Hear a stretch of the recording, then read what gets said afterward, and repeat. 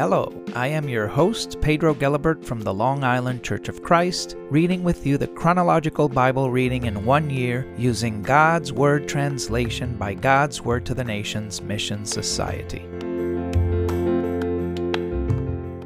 Exodus chapter 1.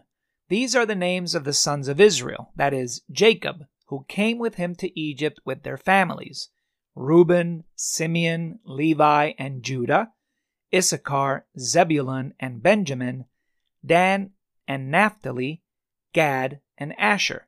Joseph was already in Egypt. The total number of Jacob's descendants was 70. Eventually, Joseph, all his brothers, and that entire generation died. But the descendants of Israel had many children. They became so numerous and strong that the land was filled with them. Then a new king who knew nothing about Joseph began to rule in Egypt. He said to his people, "There are too many Israelites, and they are stronger than we are. We have to outsmart them, or they'll increase in number. Then, if war breaks out, they will join our enemies, fight against us, and leave the country." So the Egyptians put slave drivers in charge of them in order to oppress them through forced labor. They built Pithom and Ramesses as supply cities for Pharaoh. But the more the Israelites were oppressed, the more they increased in number and spread out. The Egyptians couldn't stand them any longer, so they forced the Israelites to work hard as slaves. They made their lives bitter with back-breaking work in mortar and bricks and every kind of work in the fields. All the jobs the Egyptians gave them were brutally hard. Then the king of Egypt told the Hebrew midwives, whose names were Shiphrah and Puah, "When you help the Hebrew women in childbirth, look at the child when you deliver it. If it's a boy, kill it, but if it's a girl, let it live." However, the midwives feared God and didn't obey the king of Egypt's orders. They let the boys live. So the king of Egypt called for the midwives. He asked them, "Why have you done this? Why have you let the boys live?" The midwives answered Pharaoh, "Hebrew women are not like Egyptian women. They are so healthy that they have their babies before a midwife arrives." God was good to the midwives, so the people increased in number and became very strong. Because the midwives feared God, he gave them families of their own. Then Pharaoh commanded all his people to throw into the Nile every Hebrew boy that was born, but to let every girl live. Exodus chapter 2. A man from Levi's family married a Levite woman. The woman became pregnant and had a son. She saw how beautiful he was and hid him for 3 months. When she couldn't hide him any longer, she took a basket made of papyrus plants and coated it with tar and pitch. She put the baby in it and set it among the papyrus plants near the bank of the Nile River. The baby's sister stood at a distance to see what would happen to him. While Pharaoh's daughter came to the Nile to take a bath, her servants walked along the bank of the river. She saw the basket among the papyrus plants and sent her slave girl to get it. Pharaoh's daughter opened the basket, looked at the baby, and saw it was a boy. He was crying, and she felt sorry for him. She said, "This is one of the Hebrew children." Then the baby's sister asked Pharaoh's daughter, "Should I go and get one of the Hebrew women to nurse the baby for you?" She answered, "Yes." So the girl brought the baby's mother. Pharaoh's daughter said to the woman, "Take this child, nurse him for me, and I will pay you." She took the child and nursed him. When the child was old enough, she brought him to Pharaoh's daughter, and he became her son. Pharaoh's daughter named him Moses, pulled out, and said, "I pulled him out of the water." In the course of time, Moses grew up. Then he went to see his own people and watched them suffering under forced labor. He saw a Hebrew, one of his own people, being beaten by an Egyptian. He looked all around, and when he didn't see anyone, he beat the Egyptian to death and hid the body in the sand. When Moses went there the next day, he saw 2 Hebrew men fighting. He asked the one who started the fight, "Why are you beating another Hebrew?" The man asked, "Who made you our ruler and judge? Are you going to kill me as you killed the Egyptian?" Then Moses was afraid and thought that everyone knew what he had done. When Pharaoh heard what Moses had done, he tried to have him killed, but Moses fled from Pharaoh and settled in the land of Midian. One day, while Moses was sitting by a well, 7 daughters of the priest of Midian came. They drew water and filled the troughs to water their father's sheep. But some shepherds came and chased them away.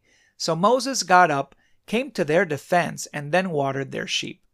When they came back to their father Reuel, he asked them, "Why have you come home so early today?" They answered, "An Egyptian rescued us from the shepherds. He even drew water for us and watered the sheep." Reuel asked his daughters, "Where is he?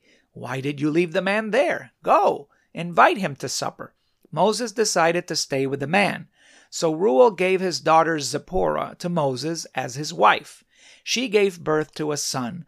Moses named him Gershom, foreigner, because he said, "I was a foreigner living in another country." After a long time passed, the king of Egypt died. The Israelites still groaned because they were slaves, so they cried out, and their cries for help went up to God. God heard their groaning, and he remembered his promise to Abraham, Isaac, and Jacob. God saw the Israelites being oppressed and was concerned about them. Exodus chapter 3. Moses was taking care of the sheep of his father-in-law Jethro, the priest of Midian. As he led the sheep to the far side of the desert, he came to Horeb, the mountain of God.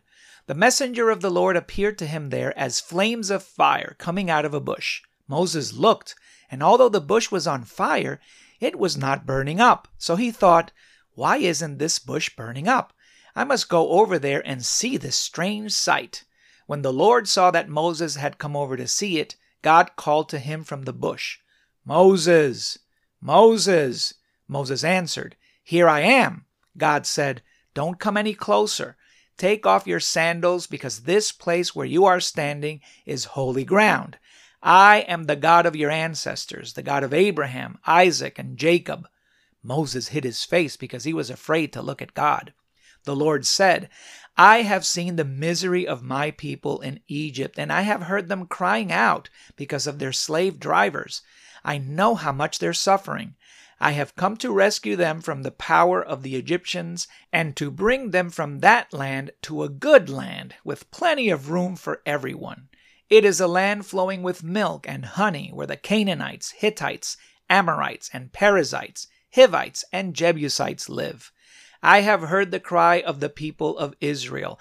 I have seen how the Egyptians are oppressing them. Now go, I am sending you to Pharaoh, so that you can bring my people Israel out of Egypt." But Moses said to God, "Who am I that I should go to Pharaoh and bring the people of Israel out of Egypt?" God answered, "I will be with you, and this will be the proof that I have sent you. When you bring the people out of Egypt, all of you will worship God on this mountain." Then Moses replied to God, "Suppose I go to the people of Israel and say to them, 'The God of your ancestors has sent me to you,' and they ask me, 'What is his name?' What should I tell them?" God answered Moses, "I am who I am. This is what you must say to the people of Israel. 'I am has sent me to you.'" Again God said to Moses, "This is what you must say to the people of Israel. 'The Lord God of your ancestors, the God of Abraham, Isaac, and Jacob, has sent me to you. This is my name forever. This is my title throughout every generation. Go and assemble the leaders of Israel. Say to them, "The Lord God of your ancestors, the God of Abraham, Isaac, and Jacob, appeared to me. He said, I have paid close attention to you and have seen what has been done to you in Egypt. I promise I will take you away from your misery in Egypt to the land of the Canaanites, Hittites, Amorites, Perizzites, Hivites, and Jebusites, a land flowing with milk and honey. The leaders of Israel will listen to you. Then you and the leaders must go to the king of Egypt and say to him, 'The Lord God of the Hebrews has met with us.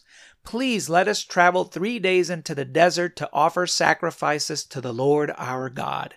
I know that the king of Egypt will not let you go, even if he's forced to. So I will use my power to strike Egypt. After all the miracles that I will do there, he will let you go. I will make the Egyptians kind to the people of Israel so that, when you leave, you will not leave empty-handed. Every Hebrew woman should ask her Egyptian neighbor and any woman living in her home for silver and gold jewelry and for clothes. Put them on your sons and daughters. This way you will strip Egypt of its wealth."